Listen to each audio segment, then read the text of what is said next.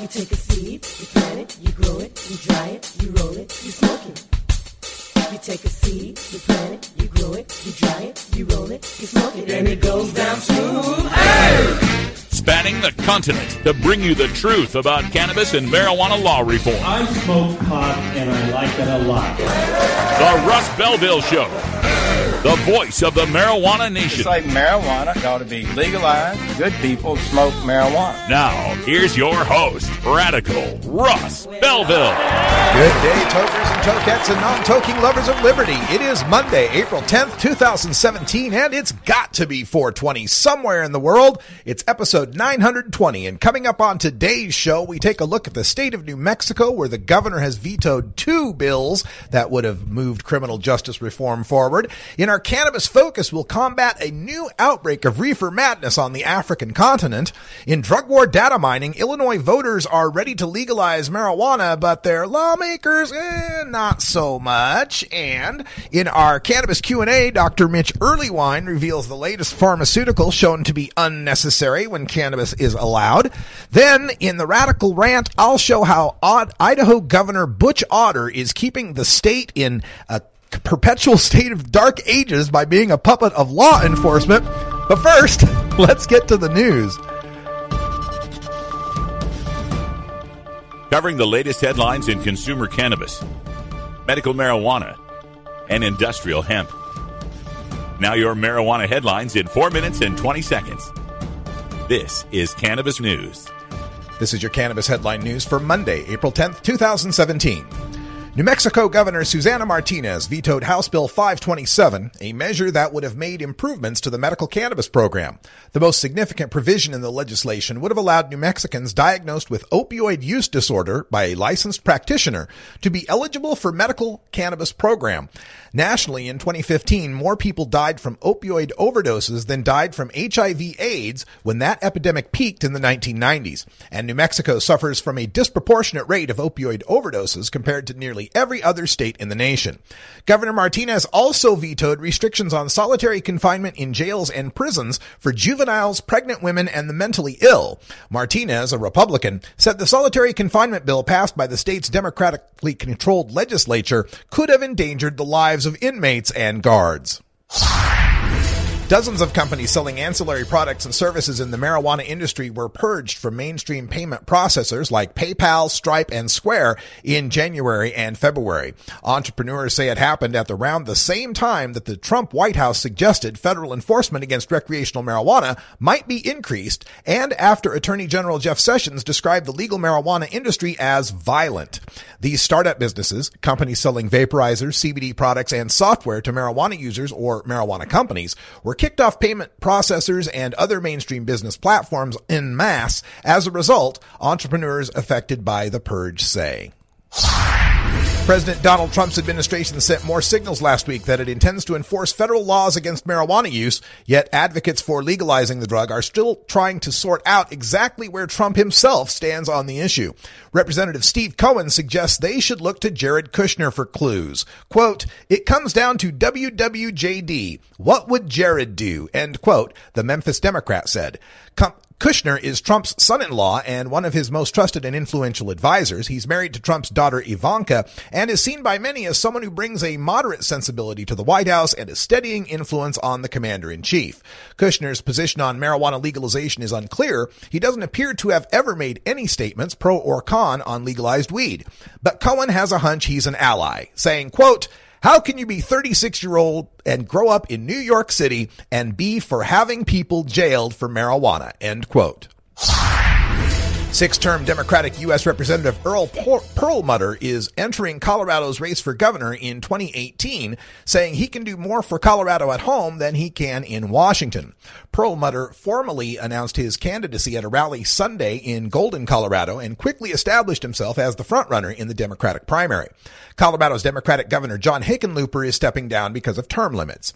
Representative Perlmutter has introduced legislation to increase marijuana businesses' access to banks and co-sponsored other cannabis reform bills, according to the Marijuana Moment newsletter. Quote, "The Trump administration, coupled with the gridlock that exists in Congress, really is causing things to go backward," Perlmutter said in an interview.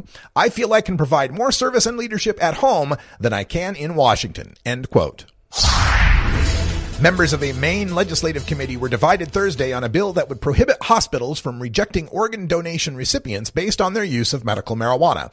Committee members voted 6-5 against endorsing the bill after two doctors leading Maine's only organ transplant center explained why the program adopted a strict policy against medical marijuana use by potential kidney recipients. During the past decade, 2 patients at the Maine transplant program at the Maine Medical Center, both marijuana users, died from a rare lung disease caused by a type of fungus occasionally found in marijuana, possibly because their immune systems were compromised. LD 764 would have prevented Maine Med from rejecting would-be recipients based solely on their use of medical marijuana. 6 other states require transplant programs to treat marijuana like any other prescribed drug.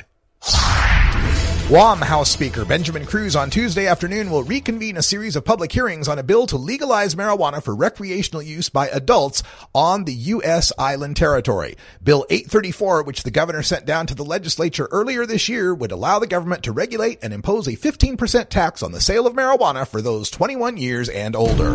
This has been your Cannabis Headline News for Monday, April 10th, 2017. I'm Russ Belville.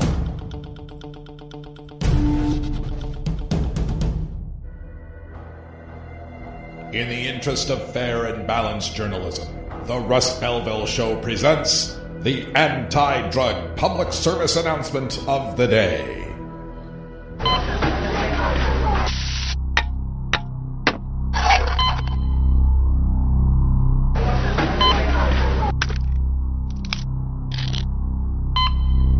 These ingredients used to make crystal meth cost about $30. But the real cost is much greater. If you see suspiciously used items like these in your neighborhood, call 574-LMPD. This has been the Russ Belville Show's anti-drug public service announcement of the day, exclusively on RadicalRuss.com.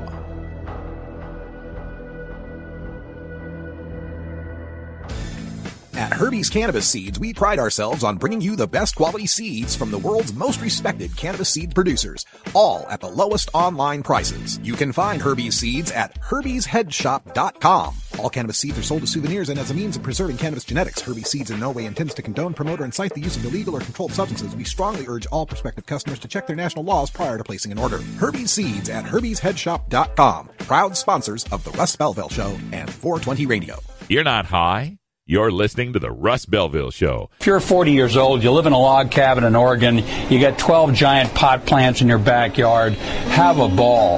All right, maybe you're high, too. Good for you. Warning. Hits taken on this show are larger than they appear. Do not try this at home. These people are professionals. Or at least they pay me to say that. Yeah, baby! Yeah. A public service message from the Russ Belville Show.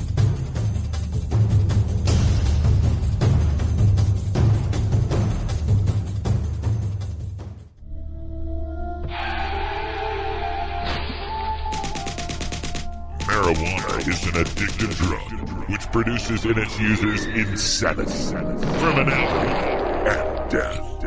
Marijuana is the most violence-causing drug in the history of mankind.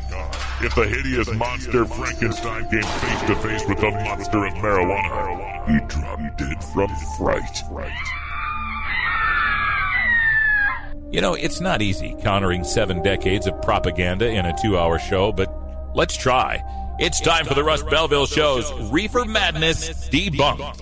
Well, today in Reefer Madness Debunked, we take you all the way to the continent of Africa. I picked up this piece from Capital News out of Kenya with the alarming headline, Legalizing Cannabis Could Plunge Country into Social Chaos. Oh, my goodness. So it's an interview with a supposed expert, Dr. Kamati Shilabuka, a research fellow at the University of Nairobi's Institute of Anthropology, Gender, and African Studies. Okay, so Dr. Shilabuka argues that the consumption of marijuana could increase drastically if the push for its decriminalization sails through. And let me give you the quotes from Dr. Shilabuka. When something is illegal, it means that service or commodity is in short supply. So the consumption is usually underground and the price is usually very high. That then means if we legalize, the consumption will go overboard and therefore the price will go down, and even those who are consuming it covertly will have a chance of consuming it openly. End quote. Well, okay, let's just examine this for a second, Dr. Shilabuka, because this isn't any more an academic exercise. This is no longer a abstract concept. This is something we have real-world examples of now. You can look at Colorado and Washington and Oregon and Alaska, and you can see what has happened. And what has happened is that the price has gone down. Not a whole lot, but it has gone down. But this has not led to a massive increase of consumption.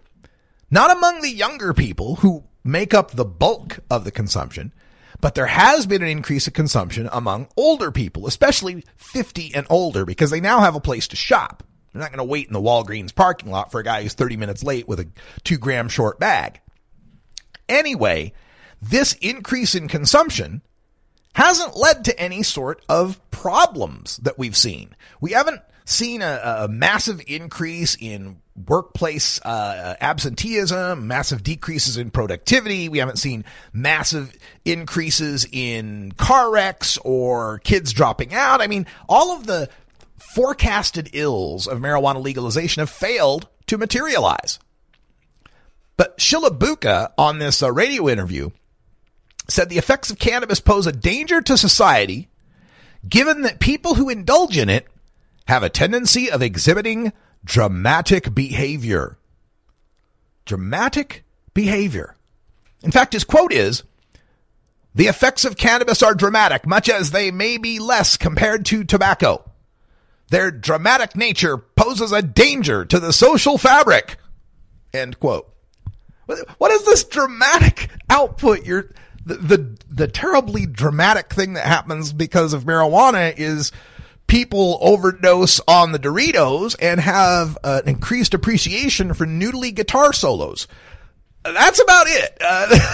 There's not people that are going wild and crazy and destroying property and rioting and looting and raping because of marijuana. Give me a break. This guy, well, let's get some facts out first.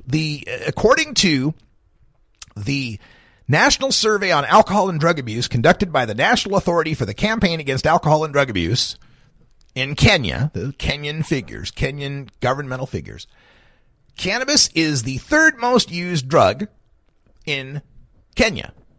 I'd imagine the first two are alcohol and tobacco, just as they are in the United States and Canada and New Zealand and Australia and most of Europe. Cannabis is the third most popular drug. But here's a situation where this guy's got a solution in search of a problem. According to that survey data, 1.2% of Kenyans are said to be using cannabis. 1.2%. It's like 8% here in America. 8% annually, about 11, 12% monthly, right? We got about 1 out of 8 people in America that smokes pot on a regular basis. And they're worried about 1.2%. Less than 1 out of 90, 95 people. The global average is 2.5%. So they're less than half the global average of marijuana use. They found that 13.3% of Kenyans use alcohol, 9.1% use tobacco, and 1.2% using marijuana. So Shilabuka continues in the interview. He's concerned that the increasing prevalence of cannabis use among youth and students could mean the ability to acquire knowledge among university students is hampered. His quote is, "The use of this substance has different effects. Some students who use this cannabis may be irritated, some may be excited, some may panic, others may actually become dull." Okay, again, I don't know what weed they're smoking in Africa. The weed we got over here, I understand, is very potent and very powerful. And we don't have that situation going on with American weed. So I don't know what he might be worried about. And this idea that the university students, it's going to be a problem for the university students to be able to pick up new knowledge. I can list at least 10 of my lawyer friends who tell me they would never have gotten through law school without cannabis. I know plenty of educated people who used marijuana throughout their academic careers and, graduated toward the top of their class and are top in their profession these days. So don't give me this, it's going to be a problem for the university students. And so that's why we need to arrest and imprison people who are caught with this plant. He goes on to say, quote, "It is hard to ascertain the impact of cannabis among students. We need to ask ourselves why students go to the streets, but you can really attribute that behavior to cannabis." Okay. Also that the argument on cannabis being less addictive than other drugs should not override the discussion on whether or not it should be legalized. See, I love that these guys that are opposed to marijuana legalization say that we need to not consider that it's less harmful, less addictive than the other drugs. Well, no, that shouldn't be a part of the argument. That's like those Trump supporters that say, well, if you don't count California, Trump won the popular vote. Well, sure, yeah. Okay, if I don't count voters over the age of 50, marijuana is legalized in a landslide. Sure, if you don't count all the data, you can come up with anything you want it to say. So if we're having a discussion on whether a drug should be legal or not, you can't discount the fact of its relative safety compared to other drugs, especially the alcohol and tobacco that are legal. That's my biggest problem with the prohibition of cannabis. If we really were a drug-free society, and we were really saying we don't want people altering their minds and we were banning all drugs, this would be a different discussion. But I was born into a society that accepts alcohol and tobacco, the two most harmful drugs. If you made a list and said, all right, let's rank them in order of most harmful to least harmful to society, alcohol and tobacco would be top of the list. And those are the ones we made legal? So no, I can't accept that. I cannot accept that. I have to stop my pot smoking. And that we can't discuss whether or not it's safer than the alcohol and the tobacco. Society is basically incentivizing me to use more harmful drugs through our public policy.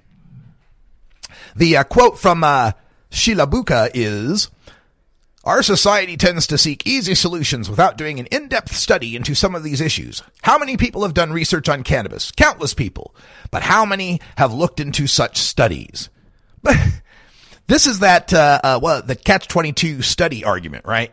Well, there's not enough studies on cannabis to show that it's safe. All right, well, we'd like to do some studies. I'm sorry, you can't do any studies because cannabis is a Schedule 1 drug. Well, why is cannabis a Schedule 1 drug? Well, because it's an incredibly dangerous drug. Well, it's not an incredibly dangerous drug. Well, you're going to have to prove that. All right, well, let us do studies. I'm afraid we can't let you because cannabis, say it with me, is a Schedule 1 drug.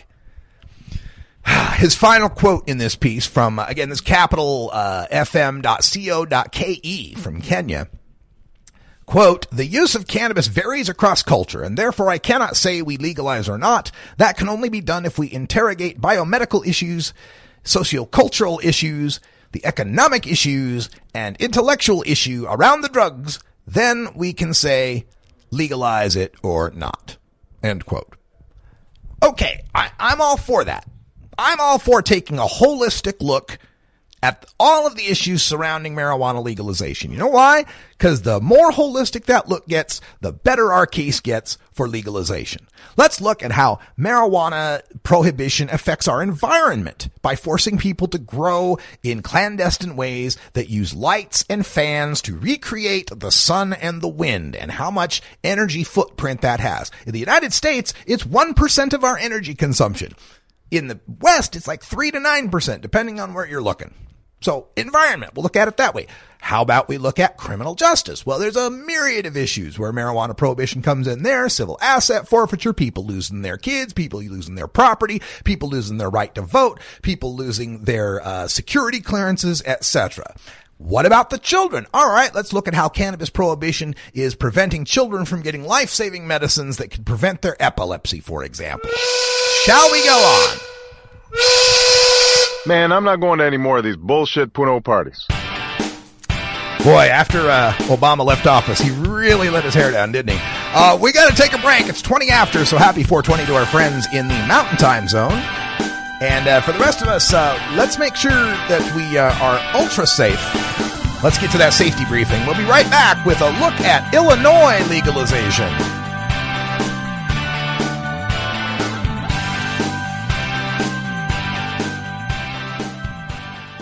Hey everybody, it's Radical Russ here from 420 Radio, inviting you to be like me and get your ink done at Lucky Horseshoe Tattoo, Fort Worth's most female-friendly, clean, sterile, awesome tattoo shop.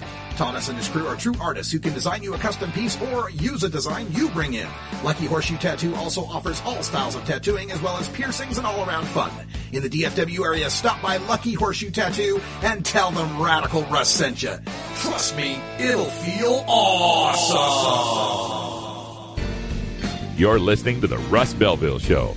Half of what we spend on law enforcement, half of what we spend on the courts, and half of what we spend on the prisons is drug-related.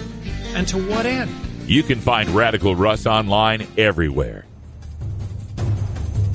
Warning.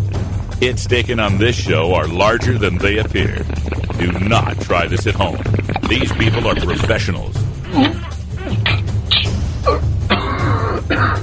Or at least they pay me to say that. This sucks. I hate... Yeah. A public service message from the Russ Belville Show.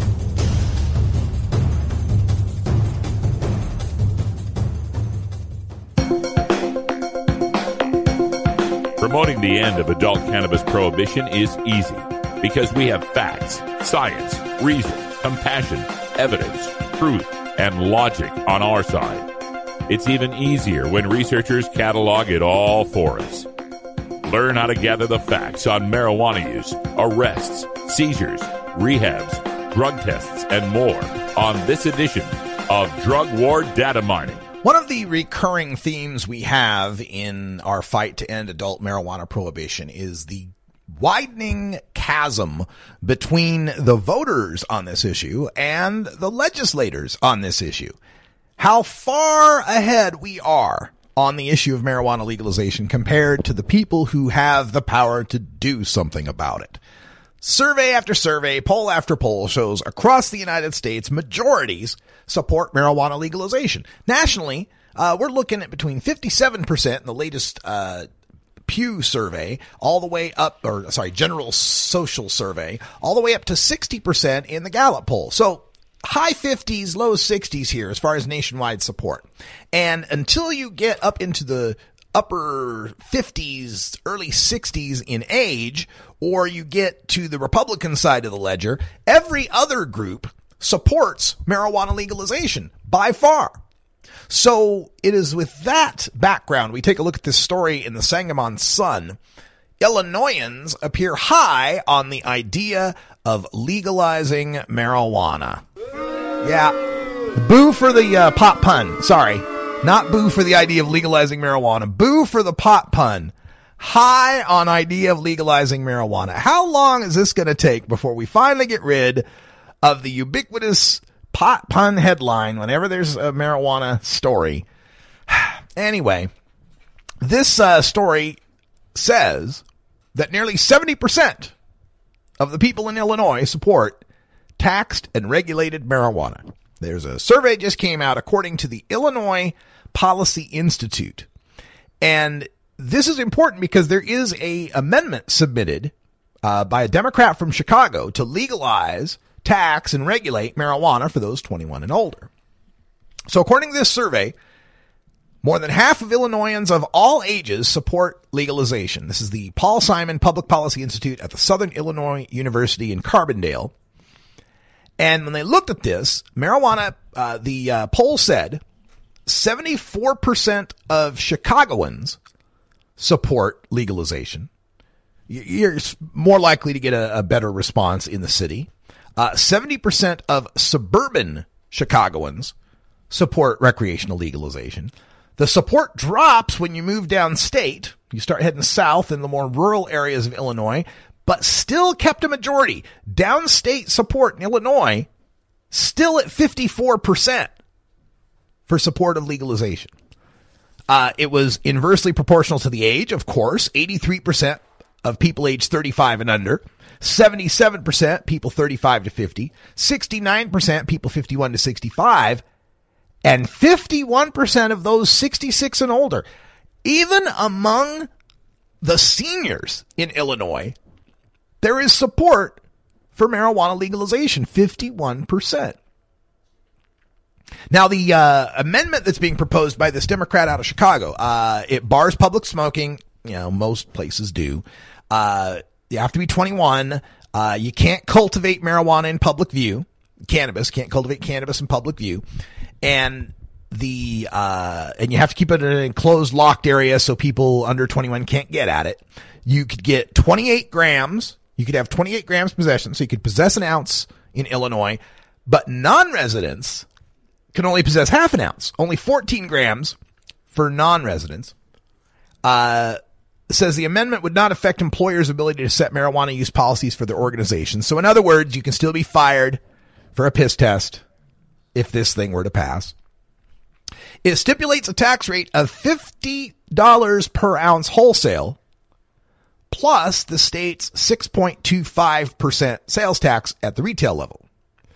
MPP says, Marijuana Policy Project says that this could lead to revenue increases between $350 million to $700 million in the state of Illinois.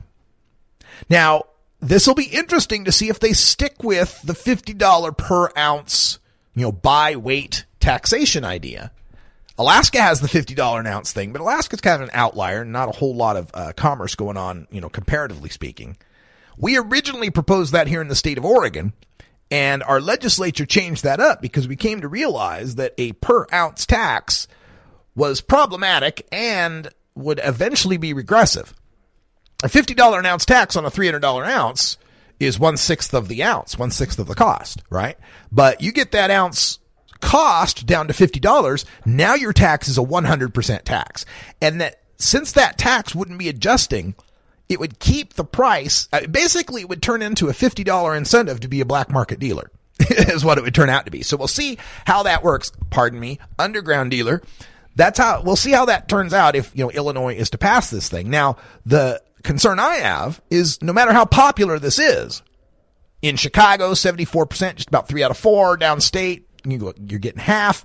No matter how popular it is, this amendment's got to go through its legislature, as far as I understand this, and the governor would have to approve it. And this governor, Bruce Rauner, not the kind of guy who is really for this kind of stuff. I mean, there's recent decriminalization. There's possession of 10 grams or less is decrim in Illinois.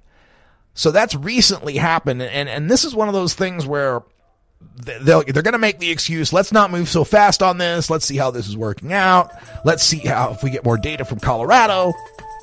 Pretty soon that argument's not going to work much anymore either. We're on year 5 of legalization in Colorado. All right, we got to take a break. When we come back, we'll have our cannabis Q&A with Dr. Mitch Earlywine. All sorts of interesting questions today, including a new study showing how cannabis could replace yet another one of the common pharmaceuticals that are prescribed in America. We'll be right back after this.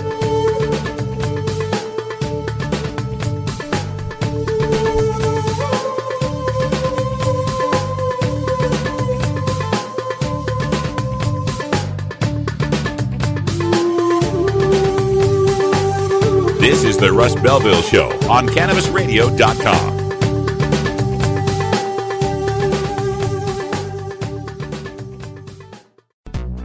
When you are starting up a medical cannabis business, you want a fired-up lawyer who understands the needs of cannabis consumers. The law office of Lauren Vasquez is your fired-up lawyer for the cannabis industry. Visit her website, fireduplawyer.com, or call 1-855-MMJ-LAWS for more information. That's 855-665-5297 for Lauren Vasquez, your fired-up lawyer. or email fireduplawyer@gmail.com. You're not high. You're listening to the Russ Belville Show. I hope you were as much fun on that dais as you were on your couch. Well... Okay, well, maybe you're high, too. Warning. Hits taken on this show are larger than they appear. Do not try this at home. These people are professionals. Or at least they pay me to say that. Uh-oh. Sounds like somebody's got a case of the Mondays. A public service message from the Russ Belville Show.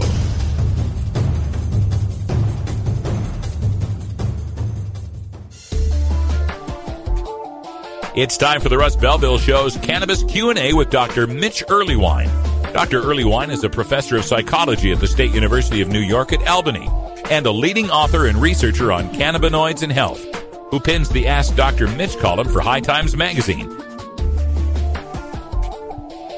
All right, welcome back, everybody. Time for our Cannabis Q&A. At the tone, please. Oh, my goodness, we're getting a message here from Dr. Mitch. We'll have to try that number again, somehow coming up with his message line. But Dr. Mitch Earlywine joins us every Monday here on our Cannabis Q&A segment. And we got all sorts of interesting questions in the pipeline for him, so we're hoping we get him on the line here really quick. Also, remember, if you've got a question for Dr. Mitch, you can always send it in to our phone line at 650-LEGAL-MJ. That's 650-534-2565.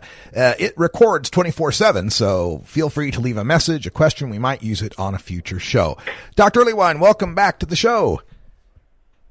Hey, we're having a crazy Passover get-together I had not planned for. Well, could we cut right to the questions, and I'll do the best I can as fast as I can? Absolutely. Our first question has to do with a study that comes out showing a reduction in the use of benzodiazepines for patients that are involved in using cannabis. So I was wondering if you'd taken a look at that and what you thought. Yeah, and I mean, the bottom line is we think of these as medications for anxiety, and lots of folks love the cannabis for anxiety. I'm still a big fan of some nice 12-session treatments and self-help books that are good ways to battle the angst. So by all means, go with those first, but I do prefer the plant to the pill. Yeah, this is just another competition for the pharmaceutical industry. We'll see if that has any effect on our legalization plans for the future. Let's take a look at this particular one here on a article that was saying, does marijuana or can marijuana give you a hangover? Is there such thing as a cannabis hangover?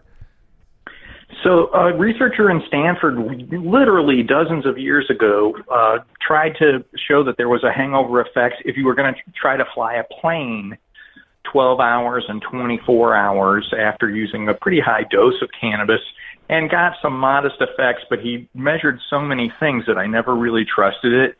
And in truth, it's usually either dehydration or comorbid alcohol use that's the creation of any cannabis hangover. So it's not cannabis really at all. It's usually alcohol. That figures. All right. There's another article that was quite interesting talking about the idea of marijuana and how it affects our time perception. What is the mechanism? What's going on there that leads to the famous time dilation effect with cannabis? It's not crystal clear, and we've seen odd studies with alcohol as well, but basically they ask you to press a space bar and then press it again 30 seconds later. And unfortunately, with memory impairment being what it is, sometimes people just don't get to pressing that bar again right away. So it's obviously hippocampal, but we're not super clear on the exact mechanism. Some of the animal research suggests it might have something to do with how the hippocampus communicates with other areas of the brain. And what a surprise, it's involved in both memory and time, and it seems to be in some ways a correlate of some of the pleasant effects of any intoxicating experience. All right, let's do one final question here because we want to make sure that you can get away for Passover. I so totally spaced that, Dr. Mitch. I'm sorry. Oh, me too. No problem. But there is a bipartisan bill out there at the federal level that would reclassify cannabis as a Schedule III drug, and we always want to see people have access to cannabis as a medicine. But what are some of the consequences of rescheduling? If cannabis ended up as Schedule III, how would that affect the existing medical marijuana programs? Yeah, unfortunately, I'm afraid this is a backhanded way to try to undermine some of the medical cannabis states. And Schedule III drugs certainly would be open for some research, but it's still pretty tough to get it prescribed. A lot of paperwork for physicians if they do want to prescribe it, and you absolutely have to get it from a pharmacy. So the idea that medical dispensaries are suddenly going to have to go through all the hoops in order to become pharmacies just sounds to me like a backhanded way to try to hurt that market. I'm not behind this, not because I don't like the idea, but because I don't like the long-term implications. All right. Well, Dr. Mitch joins us every Monday here on the Russ Belville Show. You can also catch him on Burning Issues on Cannabis Radio. Happy Passover to you and yours, Dr. Mitch, and we'll talk to you again soon. Thanks so much. All right, stay tuned. We got a radical rant. We're going back to Idaho for this one. It'll be good.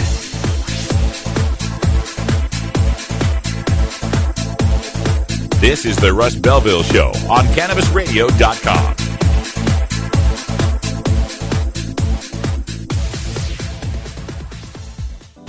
The Russ Belville Show is proudly sponsored by the Marijuana Business Association. The MJBA, called by NBC News the Cannabis Chamber of Commerce, is the fastest growing business association in the fastest growing industry in America. I've been working with the MJBA for years, and I personally invite you to join the MJBA. MJBA also publishes the popular MJ Headline News on Facebook and the MJNewsNetwork.com and Marijuana Channel 1 on YouTube. Visit MJBA.net for more details. You're not high. You're listening to the Russ Belville Show. Drugs are menacing our society. They're threatening our values and undercutting our institutions. They're killing our children. Okay, maybe you're high, too. This is a perfect platform to show people the support that this movement actually has. You know, this is a new event for us, and look at how many people showed up and to come see this panel and to hear what the hell is being said about legalization in medical marijuana. Strength in numbers. Yeah, you know, strength in numbers, and that's what this is to join all these like-minded people that believe in this cause, and who better to have up here, you know, doing it, man? Tommy Chong, goddamn. You know, he served time as an example. I was thinking, too, you know, they got the Republican or the far right has the teabaggers. So we should create our own, or how about weed baggers? Weed baggers. We belong to the weed bagger party. The weed bagger party. And we believe in giving love and a bag of weed to all our neighbors. That has to be part of our trip when we do get it legal. Let's have one day where everybody just gives weed to someone that needs it. We'll give a new meaning to the word sacrilegious.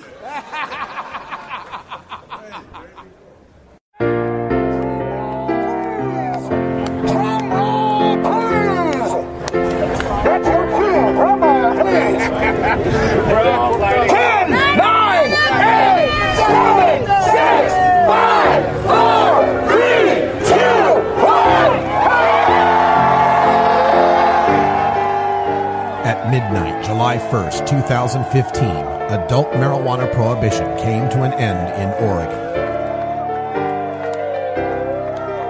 Immediately, over 400,000 adults who consume cannabis responsibly were no longer criminals. This is what freedom sounds like. Brought to you by Portland Oil.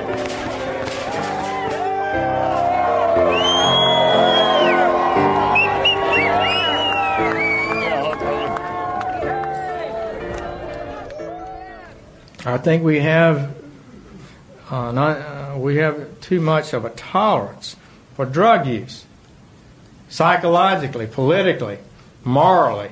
We need to say, as Nancy Reagan said, just say no. Don't do it. There's no excuse for this. It's not recreational. It can be destructive, and it consistently is destructive. Lives are at stake, and we're not going to worry about being fashionable, in my view, at this point in time. We're going to see And we're already seeing the death and destruction that results from the prevalence of drugs in America, and the argument's not going to be that hard to win in the months to come. People will see too many of the people they know losing their lives. I reject the idea that we're going to be better placed if we have more marijuana, and you can just go down to the corner grocery store and get it. Give me a break. This is high-purity THC content marijuana, and it's not a healthy substance, particularly for young people. I'm astonished to hear people suggest we can solve our heroin crisis. Have you heard this? By having more marijuana. Well, how stupid is that? Give me a break. So we're going to have to stand up and confront that. Tell the truth here. Our nation needs to say clearly once again that using drugs is bad. It will destroy your life. In the 80s and 90s, we saw campaigns stressing prevention. I spent a lot of volunteer time with volunteers in my hometown, as I think happened all over. Many of you participated in those, and it did work. We can do this again. Educating people and telling them the terrible truth about drugs and addiction will result in better choices by more people. We can reduce the use of drugs, save lives, and turn back the surge in crime that inevitably follows in the wake of increased drug use. Marijuana is a cure for opiate abuse. Give me a break. I mean, this is the kind of argument that has been made out there, just almost a desperate attempt to defend the harmlessness of marijuana or even its benefits. Total war against public enemy number one. 10 federal criminal penalties for 1 ounce of marijuana. Marijuana is probably the most dangerous drug. Legalization is just another word for surrender. I experimented with marijuana and didn't inhale. This is not medicine. This is a Cheech and Chong show. Encourage people to use less drugs. I inhaled. That was the point. I think it would be a mistake to legalize. Negative reports coming out of Colorado. Good people don't smoke marijuana. Radical Rant. Today in the Radical Rant, we take a look at my home state of Idaho, where I was born some 49 years ago in a few weeks. But I'm headed back there on Saturday. I'll be speaking at the Boise Hemp Fest. It is an officially licensed Seattle Hemp Fest franchise, so it is the only hemp fest I'm aware of that is being held in an absolute prohibition state. Not only in the state of Idaho is it illegal to possess marijuana, to cultivate marijuana, even for medical purposes, in the state of Idaho, it is illegal to be high. That's right, it's illegal to be high in public in the state of Idaho. And Idaho maintains this kind of island of absolute prohibition. It's surrounded. Washington, Oregon, and Nevada all have legalization. Montana has medical that it has improved and strengthened in the most recent election. Even Utah and Wyoming have cannabidiol oil laws. Even Utah's moving forward on theirs, expanding the conditions and creating a way for it to be provided to patients. And of course, the nation of Canada to the north is set to legalize in 2018. So Idaho is really landlocked, just surrounded by marijuana reform. And there is one reason why. There is one man who stands in the way of marijuana reform, and that is the governor of Idaho and rejected name for a lesbian furry porn star, Butch Otter. That's right, Governor Butch Otter, the Republican governor of Idaho, who continues to stand in the way of any sort of reform. Now, to fill you in on this, in 2013, there was a resolution voted on by the Idaho Senate, passed 29-5, and the resolution was that Idaho is a tempting target for marijuana legalization advocates because it's got the initiative power. All the states around it have passed medical. They might try to do some sort of medical marijuana initiative. So it's the sense of the Senate that marijuana shall never, ever, ever be legal. No way, no how, nobody, no reason, ever, ever, never. Passed 29-5. We're never going to legalize marijuana for anything, for any purpose, for any reason, for anybody. Passed 29-5. Now, this, of course, had observers saying you guys know marijuana is already legal, right? It's already illegal in your state, right? Yep, but it'll never, ever, ever be legal. So that was 2013. 2 years later, they come back into session, and in the intervening time period, the state of Utah pioneered the passage of the first cannabidiol oil law. And this is, of course, after Sanjay Gupta came out with the weed special, and everybody learned about little Charlotte Figi and the Dravet syndrome, the terrible epilepsy. They give her some CBD oil. What do you know? It cures her. And the people of Utah, being a godly Mormon type of folk, saw the healing of children with one of God's miracles and thought, maybe that's a good thing. And so they passed a law for the cannabidiol oil. You could have the cannabis. If you went to Colorado and got some, we're not going to bug you. You can go ahead and have it.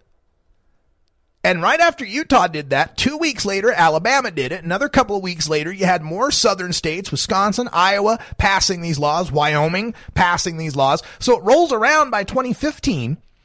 And the Idaho Senate, which again, 2 years earlier had said, no way, no how, nobody, ever, ever, never. The Idaho Senate turns around. Says, hold on. Epileptic kids. Whoa, Jiminy, Utah. Oh my gosh. So the House and the Senate passed a bill, broad bipartisan support to get this bill passed so that, there would be CBD oil for the state of Idaho.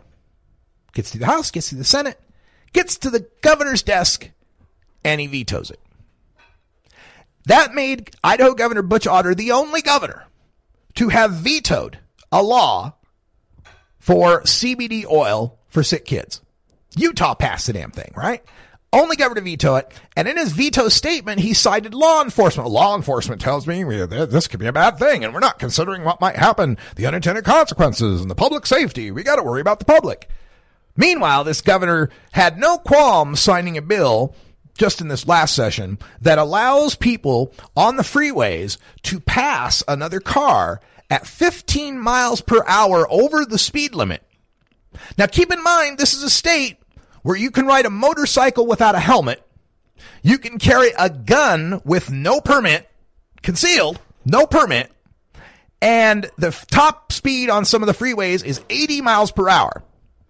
So here's a governor who's got no problem with going 95 miles an hour helmetless on a motorcycle while packing heat. That's not a problem for the public safety, but if we let an epileptic kid have a CBD oil that doesn't get him high, all hell's going to break loose. So that's your setup, right? That's your Governor Butch Otter. Here's the latest veto. This was, let's see, so the story is dated April 6th. So yeah, last Thursday, Butch Otter vetoed 4 more bills. All 4 bills had broad bipartisan support in the Idaho House, Idaho Senate. And he vetoed all 4. And one of them was a bill to reform asset forfeiture. Now, if you don't know the deal with asset forfeiture, here's the deal. Civil asset forfeiture is this situation in American law where your property is charged with a crime. Now you might be thinking, how can property commit a crime? There's no mens rea. There's no intent. There's no mind. You know, your couch, your car, your plane can't commit a crime, right? Well, the legal fiction, the legal argument here is that your property is the ill-gotten gains of a crime. The original idea of this was, we got these cocaine kingpins in the Miami Vice era that are laundering their drug proceeds by buying yachts and, diamond encrusted tiger enclosures or whatever the hell, right? And we're going to punish them, right? If we catch these guys, well, we'll take all their stuff. We'll take all their stuff and then we'll funnel it back into the cops, right? It's like, why should these guys profit from being criminals and poisoning our streets? We'll take their stuff. We'll use that money to fight more crime. Well, that was the idea. Well, what has really turned into is a situation where the cops are policing for profit. They're basically getting the idea of who do we go after based on how much money we can get off of it, not based on whether or not it's going to protect the public. And Butch Otter called this a classic case of a solution in search of a problem. That's a quote. He said civil asset forfeiture is a solution in search of a problem, adding, quote, There have been no allegations that Idaho law enforcement officers or agencies are illegally or inappropriately seizing property from alleged drug traffickers. Its sponsors contend that the measure is aimed at preventing improper forfeiture of assets in the future, but there is no evidence to suggest that such a problem is imminent. End quote. Well, all this bill was going to do was going to make it so that you had to get a criminal conviction. Right? You had to actually convict someone of a crime before you could take their stuff. It was House Bill 202A to prevent the seizure of cash from people who haven't been charged with a crime. Why did Butch Otter veto this bill? Because of law enforcement. Here's what he says. This is in the veto statement from Butch Otter. At the same time, there is a legitimate public safety concern associated with allowing those charged with drug crimes to keep money, cars, and other civil assets that may be connected with those crimes. Not the least of these concerns is the potential for evidence to disappear or be tampered with. What's more, it is my view that it is right and proper for drug dealers to have a healthy fear of losing their personal assets if they are caught breaking the law. But while seeking to ease those fears, this legislation goes even further by placing an annual reporting requirement on law enforcement. It is a misplaced effort to hold those responsible for protecting us from crime more accountable while relieving those charged with committing crimes of a worrisome consequence. End quote. He's worried about the cops having to do paperwork. Oh my God, they might have to report exactly how much money and property they're stealing from the citizens. And this bullshit excuse about, oh, they might be tampering with the evidence, we might lose evidence. Many cases, these people aren't charged with a crime. How can they be tampering with any evidence when no crime has been charged, when there is no crime to prosecute for which we need evidence in court? It's all bullshit. It's because law enforcement likes the money. It's because law enforcement likes the money. This is a report that was in magicvalley.com. This is the Twin Falls area, their newspaper. Alex Briggins is the reporter. It was June 5th, 2016, entitled Seized Assets. Critics Push for Reform of Controversial Forfeiture Laws. So let me just read to you the story.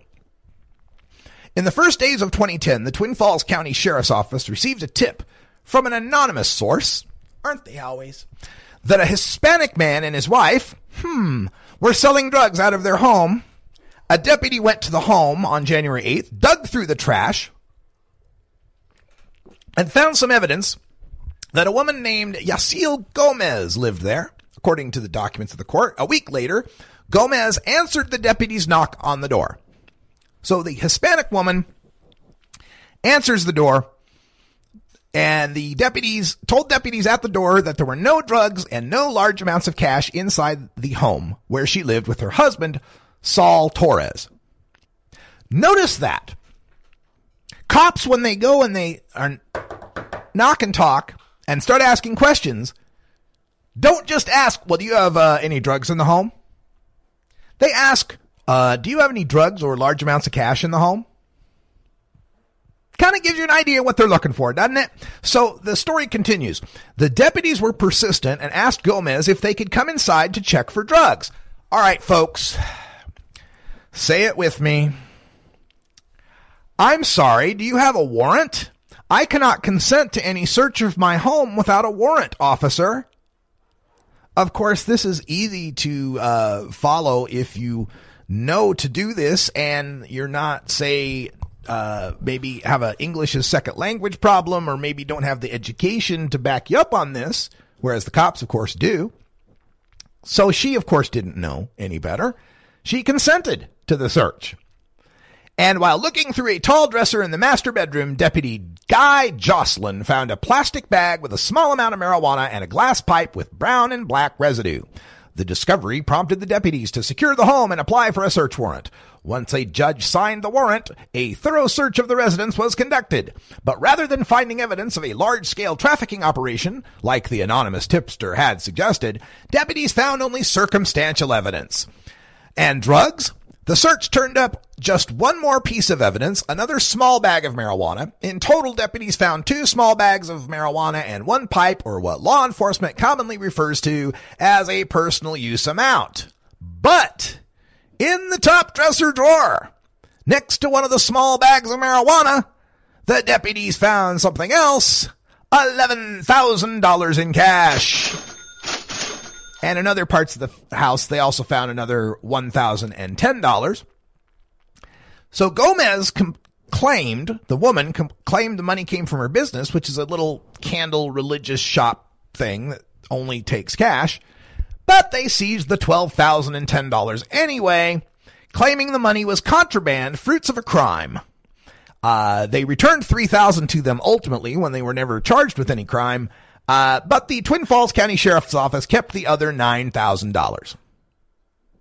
So again, Butch Otter, what was the crime we needed to keep this cash evidence out of their hands for? Because they weren't charged with any. This happens all the time. The story goes on to tell other people's situations. And of course, you got the problem with, when they take your money, you have to go get it. You have to go to court to prove that it's not drug money. You have to prove, and again, remember, you're not charged with a crime, right? You're not charged with the crime of being a drug trafficker. Your money is charged with the crime of being the proceeds of drug trafficking that you haven't been charged with. You've got to go prove that you're not drug trafficking, even though you've never been charged with that. You've got to go prove that you're not a drug trafficker and that money was legitimately gained. And how you're supposed to do that when you just lost all your cash and you can't afford a lawyer, well, that's how the game runs, man. They know you're not going to come back for it. It's like these companies that offer rebates and coupons. They know most of the people don't use them, and so they make their money on it, right? So we have all these other stories. I mean, in the last year, when you start to add up the federal asset forfeiture stuff that's going on, more money was stolen from United States citizens by law enforcement than by burglars and thieves. I know, kind of redundant, but law enforcement took more money in asset forfeitures than criminals took in theft in the last year. 2014, the federal government was seizing $4.5 billion in assets. Now, how much is the state of Idaho seizing? We don't know. They don't have to keep records. We literally do not know. We have no idea how much money the state of Idaho. This bill would have required them to at least report. And that's the other thing. For Otter to have called out the reporting requirement. Like, what if let's say we don't change anything else. Like, they can still steal the money. They can still seize it. We're just going to report on it. He's against that too. This is insane. And we have so many of these cases. There was a couple of weeks after the Gomez case, they had another case where cars were seized. I'm trying to find where this one was written up. There we go. In 2010, a month after Saul Torres and Jacil Gomez lost $9,000 without being charged with a crime, a 15-year-old Colorado girl was arrested at the Greyhound bus station in Twin Falls on suspicion of drug possession. Police said the girl ran away from her Colorado home and rode the bus to Twin Falls to meet up with a 22-year-old man she'd met online. According to an affidavit, the girl had marijuana, illegal pills, and $1,265 in her purse. Police seized the cash and filed civil forfeiture against the money. The girl's mom said the daughter ran away, took the medical marijuana and cash without her knowledge. She's a disabled vet. Losing the money would cause her hardship. But Idaho kept the money anyway. Even though it wasn't the girl's money, it was the mom's money. Doesn't matter. Twin Falls police seized $4,300 from Timothy Lee Craig. Buell Police Department, $1,500 from Dewey Voorhees. $7,700 taken from Matthew Lynch. $9,100 taken from Zachary Tessier. Story after story after story. Salvador Amaya Gonzalez, $14,600. And Butch Otter's fine with that because, well, they're druggies. They ought to be punished. That's all the time we got for Hour 1. Stay tuned for Hour 2. I'm going off on that United Airlines overbooking thing. For everyone else, thanks for joining us, and until next time, take care of each other, tokers. This is the Russ Belville Show. The Russ Belville Show is blogging and podcasting daily at RadicalRuss.com. You take a seed, you plant it, you grow it, you dry it, you roll it, you smoke it. You take a seed, you plant